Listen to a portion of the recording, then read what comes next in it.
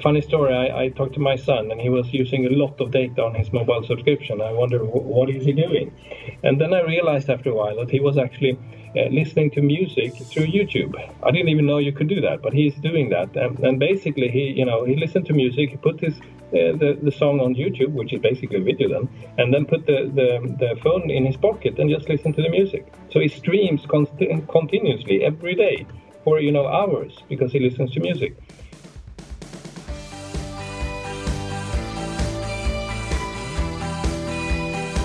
Welcome to another episode of Transmissions from Tomorrow, the show that gives you an inside route to the people driving the digital transformation of business and technology in the world of telecommunications.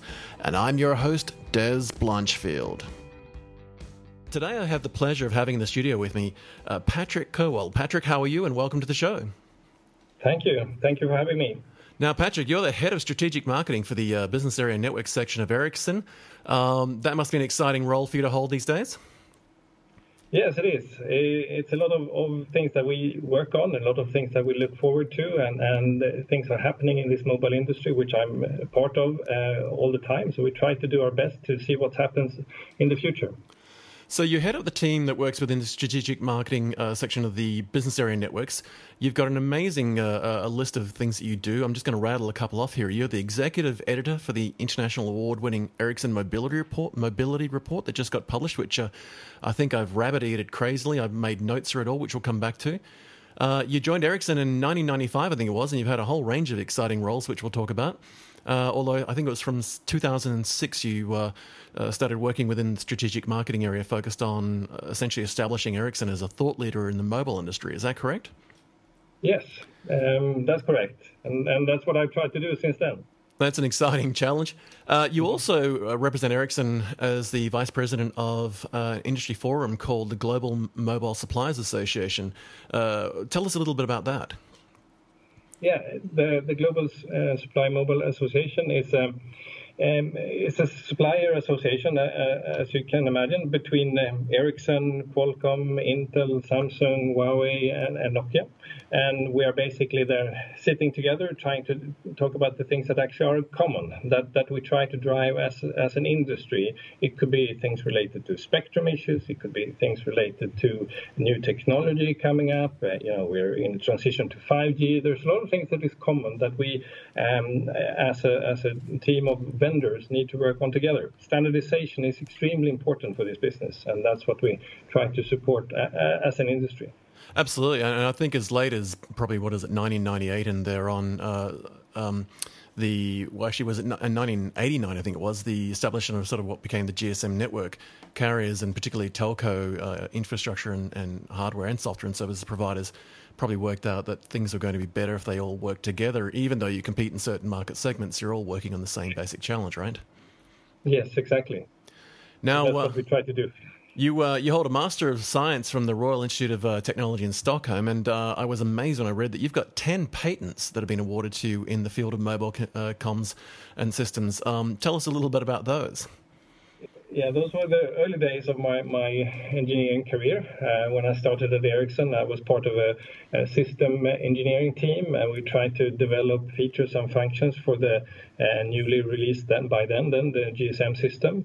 And I got the opportunity to work on a number of very interesting software projects where we tried to develop new functions that never been there before. And at that time, we then tried to also to put down our ideas. That could be even high and low, crazy in some time, but sometimes really on the spot of what we need to do. And some of those actually went all the way to become applications for patent and also approved.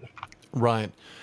It's interesting that, in a lot of this industry, particularly around technology, not so much in the services space or banking and finance, but certainly telco, I find that folk who come from a very technical pedigree and then move into the business areas can really hold their own when they sort of go to toe-to-toe with technical and design and engineering people if they've come from that background. Have you found that to be the case, that now that you're in a business-focused role, heading up the strategic marketing part of the business area network section of Ericsson, that it's held you in good stead that you've got a technical background and engineering background as opposed to maybe an MBA type background? Well, I think for me it has helped a lot, especially in a company that is so technology focused like Ericsson, we tend to start with products. And I think, I mean, going now into marketing role that I have, working on putting the brand out, driving brand marketing, then understanding that products often form the brand is very important. So you have to start with the product. What is it that the company actually do? And understanding that is key to understand then how to form your marketing around that. So I think it has helped me a lot to have that background. It was interesting. I had the pleasure, as you know, when we met a couple of days ago, to have an inside behind-the-scenes tour of the Ericsson studio with yourself and the team from the various parts of Ericsson, particularly the digital business part of it. And what really struck me was, in many ways, a lot of what you're doing is kind of acting like a startup within a legacy business. There's a lot of really big shifts with digital disruption and transformation inside the business. And so I imagine some of the technical background, some of the engineering background gives you a good, strong foundation built on that. Now, the other thing I was interested in learning, you're as far as outside work, you've got a whole range of interesting hobbies I'd love to hear a little bit about. You mentioned you're a big golfer, that you love jazz music, and that occasionally you kick back and read a book and you're into crime and mystery. Give us a bit of insight into Patrik the man. Oh, well, I would say like this. I mean, I'm not a strong golfer. I'm a very committed golfer. And I think golf is one of those sports you actually need to be very committed, regardless how it works. So I'm not specifically good, but I really love the game. And I think it's because you get this kickback whenever you actually fire a shot or get something to work, then you're star for that moment. And then the rest of the round can go really bad, but it doesn't matter. You've done one shot that would have fit to the PGA Tour. So that's kind of the kind of golfer I am. So not a good golfer, but a very committed one. And I think that in some way goes across other things that I do. I try to do it more based on commitment and because I really get into. I mean, I'm becoming a nerd in different areas, even when it comes to listen to music. You find one artist and then you really listen to everything about that artist. And then you go on and do the same thing for books. You read everything for one author and so on. So that's a little bit the person I am. It's I always laugh when folk tell me they're a golfer, but that they admit that they are kind of a hack in the most positive way. I'm very much the same. I would love to be playing off a single digit handicap, but that's a long pipe dream. But it's interesting that listening to what you're saying there about golf, it seems that in many ways it's one of those things where, like many lessons in life, isn't it? That, as you said, you can have one really great hole and then the rest can fall apart. But you've got to walk away with it, focusing on the one that really went well and not let the other ones drag you down. Exactly. I'm really keen to get some insight into kind of the actual role you do. So, I think a lot of people believe they understand marketing and they understand the strategic component of marketing. Could you maybe just give us a bit of insight in kind of, what does it actually mean to be the head of strategic marketing, and specifically inside that world of business area networks that you're in? Can you tell us a little bit more about what that actual role entails, and what does a day in the life of Patrik inside that role look like? Yeah, maybe I should start then also to say, I mean, the reason that this fits me so well is because, I mean, given my technical and engineer background, I always loved the fact that I could explain complicated things for an audience about what actually happened, whether it be a customer meeting or an internal discussion or even a talk. If you had the chance to actually explain complicated technology in an easy way so people get it, for me, that's one of the biggest rewards I can get. And that actually led me to do marketing in a technology company, because I really love the fact that we can do simplification and easy messages that still entails the whole complexity of the industry. So I think that's what drives me a lot in my role as strategic marketing. And that's what I try to also do in my team and push that through, and even in the reports. Yeah. In fact, when I look at some of the latest achievements you've done, the one that really jumps out at me that you've recently released was the Ericsson Mobility Report for 2017. Tell us a little about what's involved in putting that together, and maybe a little bit of the history of how it came about being. Yeah, I mean, when we started this was back in 2011. We had a situation in the company where we had a lot of data, a lot of insights, a lot of business intelligence material about what actually happens in the in our networks and in the mobile space and so on. But we didn't utilize that. So we didn't have any way to put it together. We didn't have any way to talk about it. So no one really knew about it. Not even our own salespeople knew that we had this information, which meant that basically we had enormous fragmented messages and so on. So I got the task to actually put together that data into a report that actually could drive both the understanding of what we as Ericsson know and the facts we have, but also then help to have one message from a company point of view.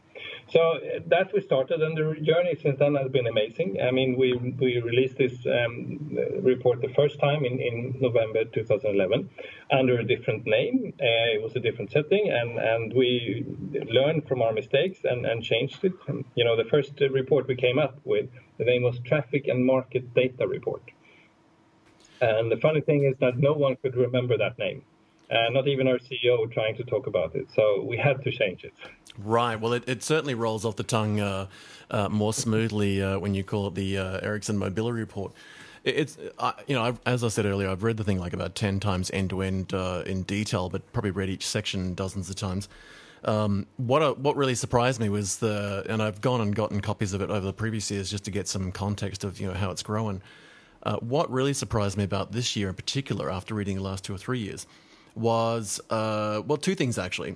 Firstly, the shift in focus to predominantly mobile and mobile subscribers. That was a really big shift, and I think that's been a global trend that we're all tracking. And also the whole introduction of the IoT, Internet of Things, and digitization. There's been that sort of signal for a number of years, but it really jumped out this year. Were there particular areas that this year that you found jumped out or were introduced that hadn't necessarily been big focus areas for previous years? I think we tried to track these things for a number of years, but the development goes so fast now. So there is IoT update.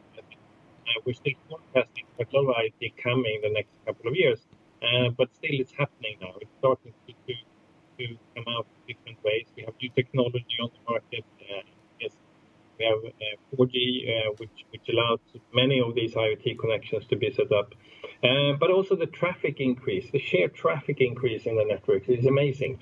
And I think that's one of the key things that always amazes me. Even though I look at these numbers, every month and look at the data that comes from the network, the enormous hunger for mobile data that we as a population of the Earth basically have as a human race. It's amazing. We can never get enough of data, it seems.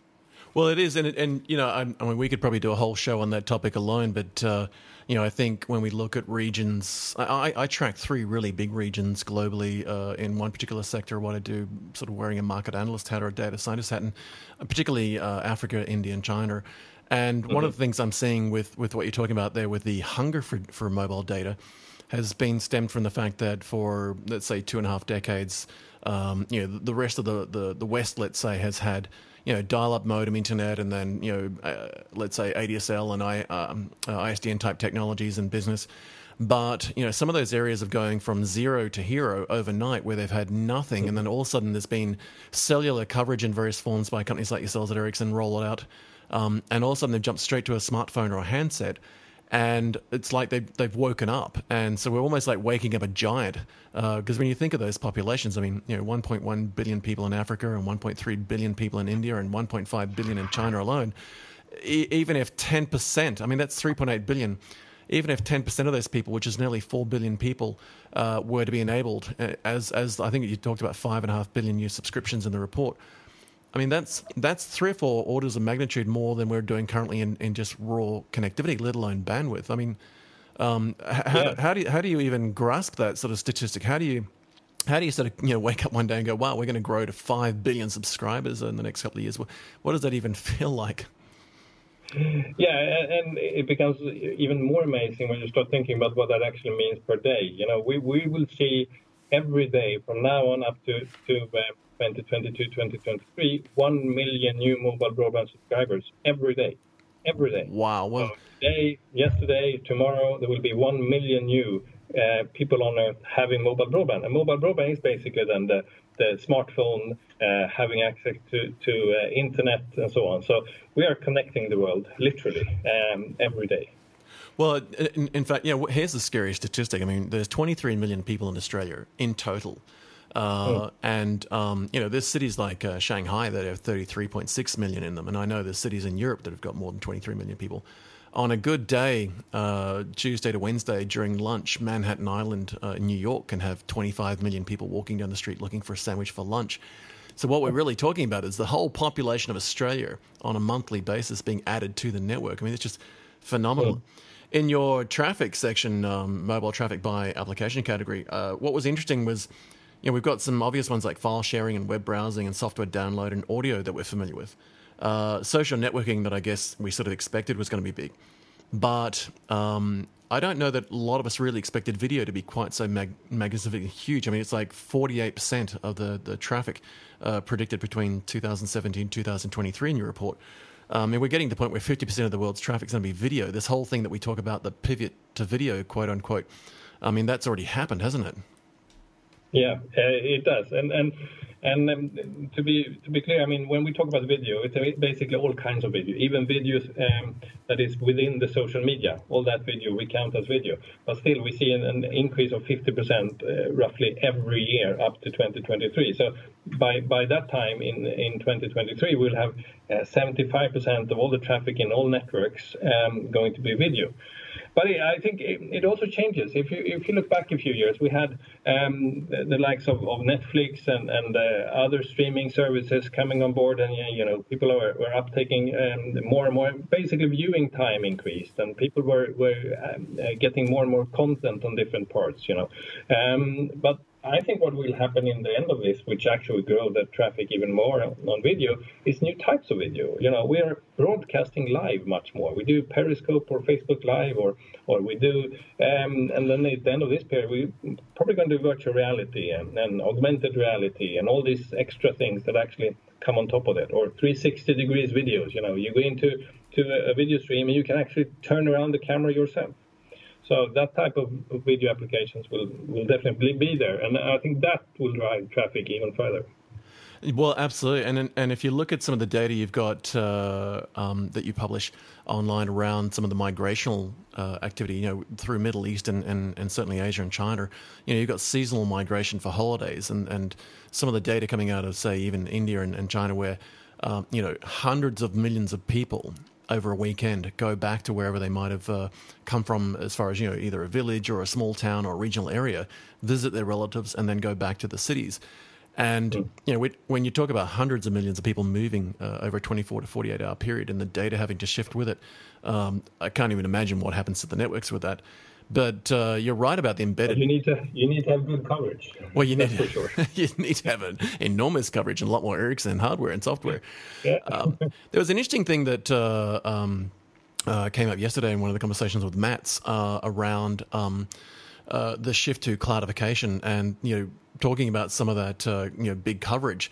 Not only does it seem you have to have significantly larger coverage and fatter pipes, as it were, sort of on the internet per se, but also the shift in the types of traffic. I mean, it's one thing you talk about change in video and social media, but also when you digitize something, let's say we take a bridge and we put 10,000 sensors on it to see if it's going to fall down or if it's healthy, particularly with the rollout of IoT.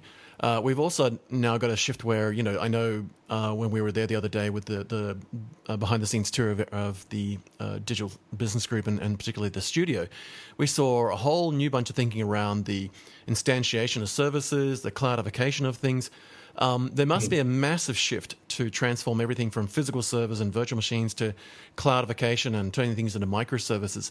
What does that look like in your world when you're having to, I guess, have one foot in the old school where people have still got some legacy infrastructure and they're making the rapid transformation into not just inside Ericsson, but also the business partners and customers you're working with that are buying your stuff when they want it as a service. They want, if there's another 10 million subscribers wanted to watch a Netflix movie, they need to move that traffic and move that service almost instantly because I remember a couple of years ago when Netflix became legally available in Australia, we had a 45 or 46% increase on international internet bandwidth overnight. It literally doubled the Australian internet bandwidth usage with one application on smartphones. What does that look like in the transition from old thinking and design patterns to new design patterns in your world, and how do you communicate that from both a marketing point of view and a sort of thought leadership point of view?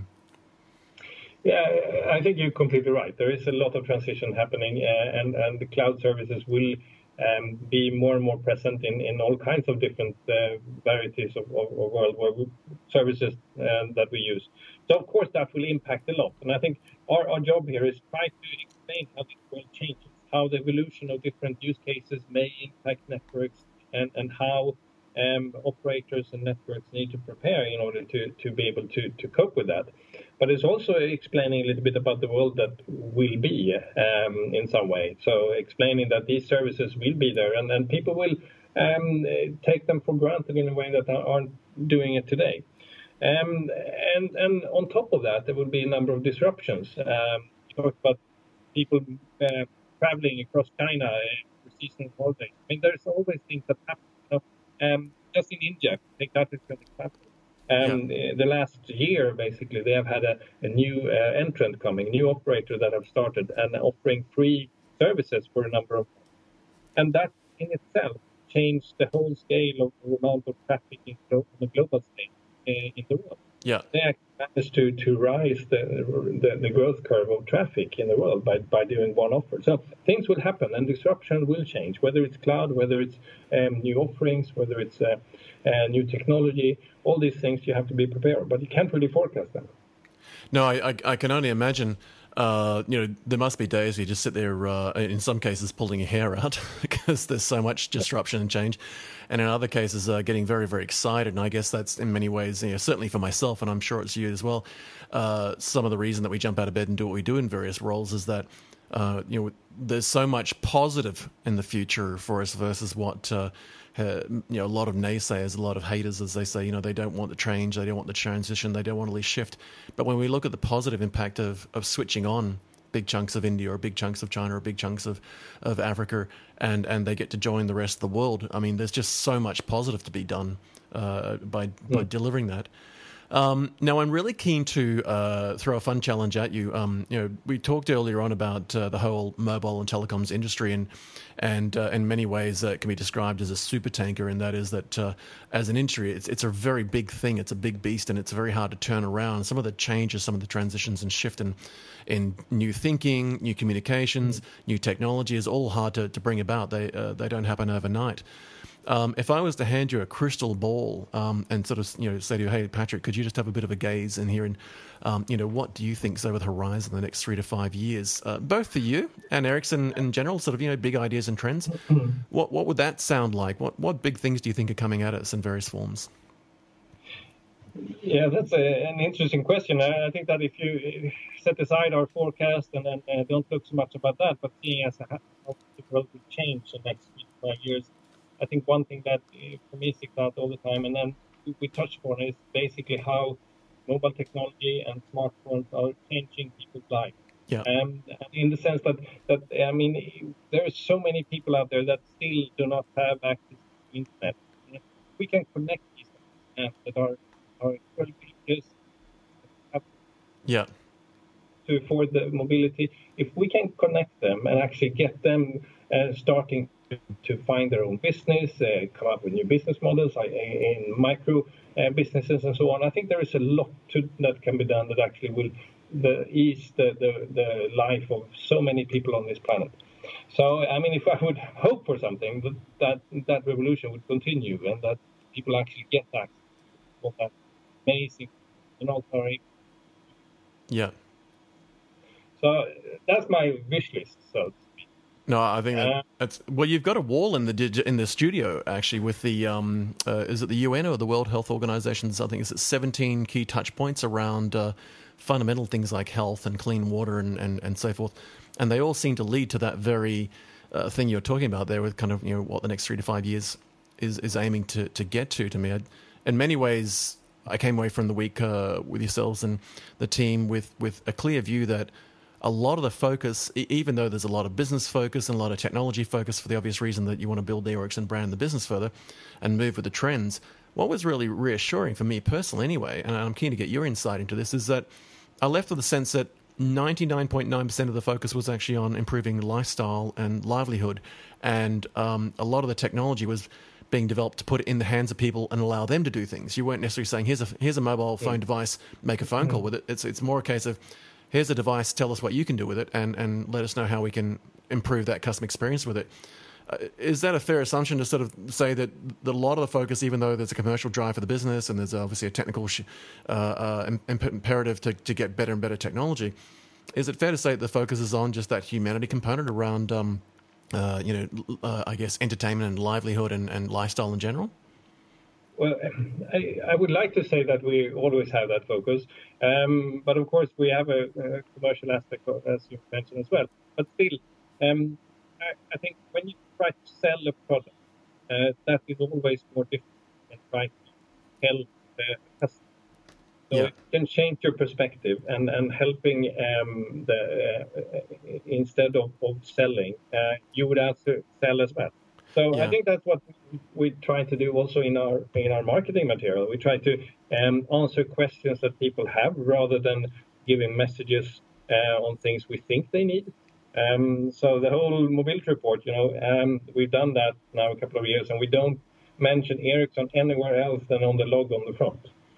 Because this is not about Ericsson. This is about explaining what we know so people can take that knowledge and run with it. And hopefully that is good for both us, the industry, and the business.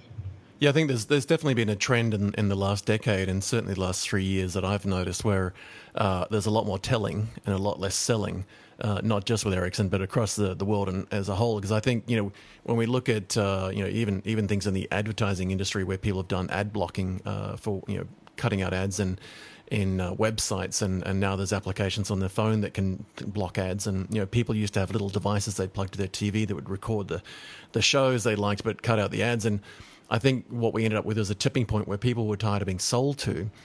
They wanted to be treated as intelligent humans and just be told what was possible and let them make the decision. And I think that was definitely the takeaway I had from the week with your team and crew in the studio, that outside, as you said, the drive to grow the business and all the commercials that come with that, that's a given, and the need to develop and grow technology.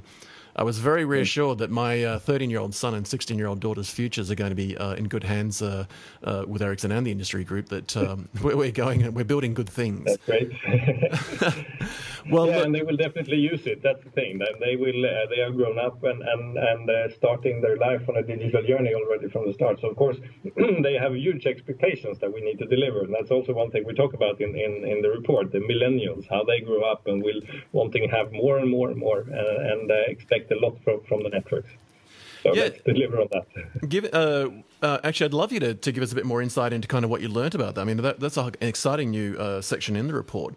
How did you come to add the millennial component to the report, and what are some of the key takeaways you gleaned from getting that data together? Yeah, I mean, we try to have diversify our report and do a lot of different things. And this time we did a consumer study where we actually asked a lot of consumers. And then we realized that, hey, when we ask the people that are older compared to the ones that are more millennials, there's a difference in both how they feel that their need for network was met by the network, but also their expectations on the future. So I think that was very interesting for us, that when we noticed that, hey, this we should write about and make everyone understand. Because these guys, the millennials, I mean, 5, 10, 15 years from now, they are the purchasing power of the world. They would be the one paying the salaries for the new networks coming and the new industries happening and new businesses starting. So, of course, we need to look at what they need. Absolutely. And I guess, just for folk listening, just to define, I mean, millennials, as you said in the report, I mean, these are folk that are born between the early 1980s, I guess, and then the sort of the early 2000s. And these are folk who are, in many ways, they're cloud natives in some way. They're digital natives. I mean, they've grown up, as you said in the report here, I'm quoting, in the age of the internet and mobile communications. So, they've actually not known the world without the internet, and they've not known the world without smartphones. I saw a funny meme video on YouTube recently that my son played to me, and he said, have a look at some of these kids, and they're listening to dial-up modem tones, and they're laughing because they thought it was hilarious that someone had to do that before they got connected to the internet. I remember my My son once said to me that he came from school and the maths teacher put an icon of a 3.5-inch floppy disk up there, and one of the kids put up his hand and said, why did you 3D print the save icon? So you're right. I mean, these are the next C-suites. These are the next executives. These are the next decision makers. But what's interesting as well is reading the data you had in the report. I mean, they're already decision makers in the consumer space because they may not be running the businesses that are buying the towers today. They might not be building the 50-story buildings, but they're already choosing that user experience thing you're talking about in the report. I mean, these are a big shift in the consumers. This is where a lot of money is going, and it's not just the West either. I mean, in your report you talk about areas from Argentina and Brazil and Egypt and Finland and all across Mexico, UK. I mean, South Korea. Millennials across the world, not just in the Western civilization, are bringing the same type of shift across. Is that a fair assumption that it's the same basic shift, but it's happening worldwide?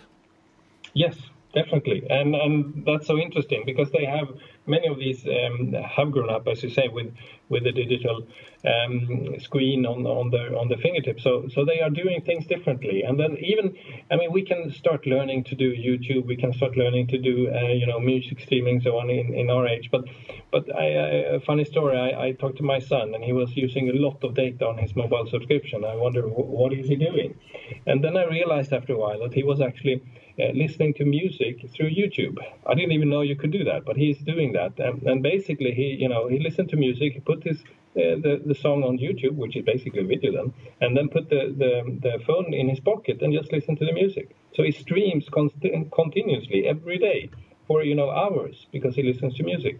And that I wouldn't even think about listening to music on a video stream application. I would thought that, hey, that's what you do for viewing video, not listening to music. So they are doing things differently, and I think that's something we have to understand. Absolutely. I remember you mentioning that when we were there last week or the week before, and it really struck me. I actually wrote it down and started putting a short blog together, which maybe we can collaborate on about that topic, because my son's exactly the same. He's got his phone in his pocket, he's walking around, he's listening to music. And when you mentioned that, it reminded me that I've seen that, and I've constantly thought to myself, I should just ring Google and tell them to enable a feature that says audio only, so that they only push the audio stream and they cut out the video. That would save us a lot of internet pain. But anyway, I'm sure they're happy because there's video ads being promoted. Well, look, Patrik, that's been a fantastic half-an-hour conversation with you. Thank you so much for making time to catch up with me. Some amazing insights and a real pleasure to talk about not just you and your role, but also some of the things you do outside of work around golf and listening to jazz and your crime and mystery books, but also learning a bit about the role you play.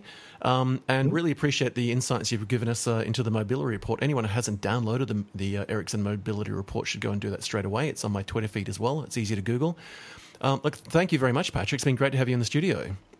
Yeah, thank you, Dez, and thank you for having me. It was a pleasure. Absolute pleasure, and we'll get you on the show again. And with that, folks, we're going to wrap up. It's been a fantastic half-an-hour fireside chat with Patrik Cerwall, the Head of Strategic Marketing for the Business Area Network section of Ericsson. He's over in Kista, about 20 minutes out of Stockholm in Sweden. I'm here in Sydney. I think it's the start of your day there and the end of mine here. And Patrik, with that, we'll wrap it up, and thanks again for your time. Thank you.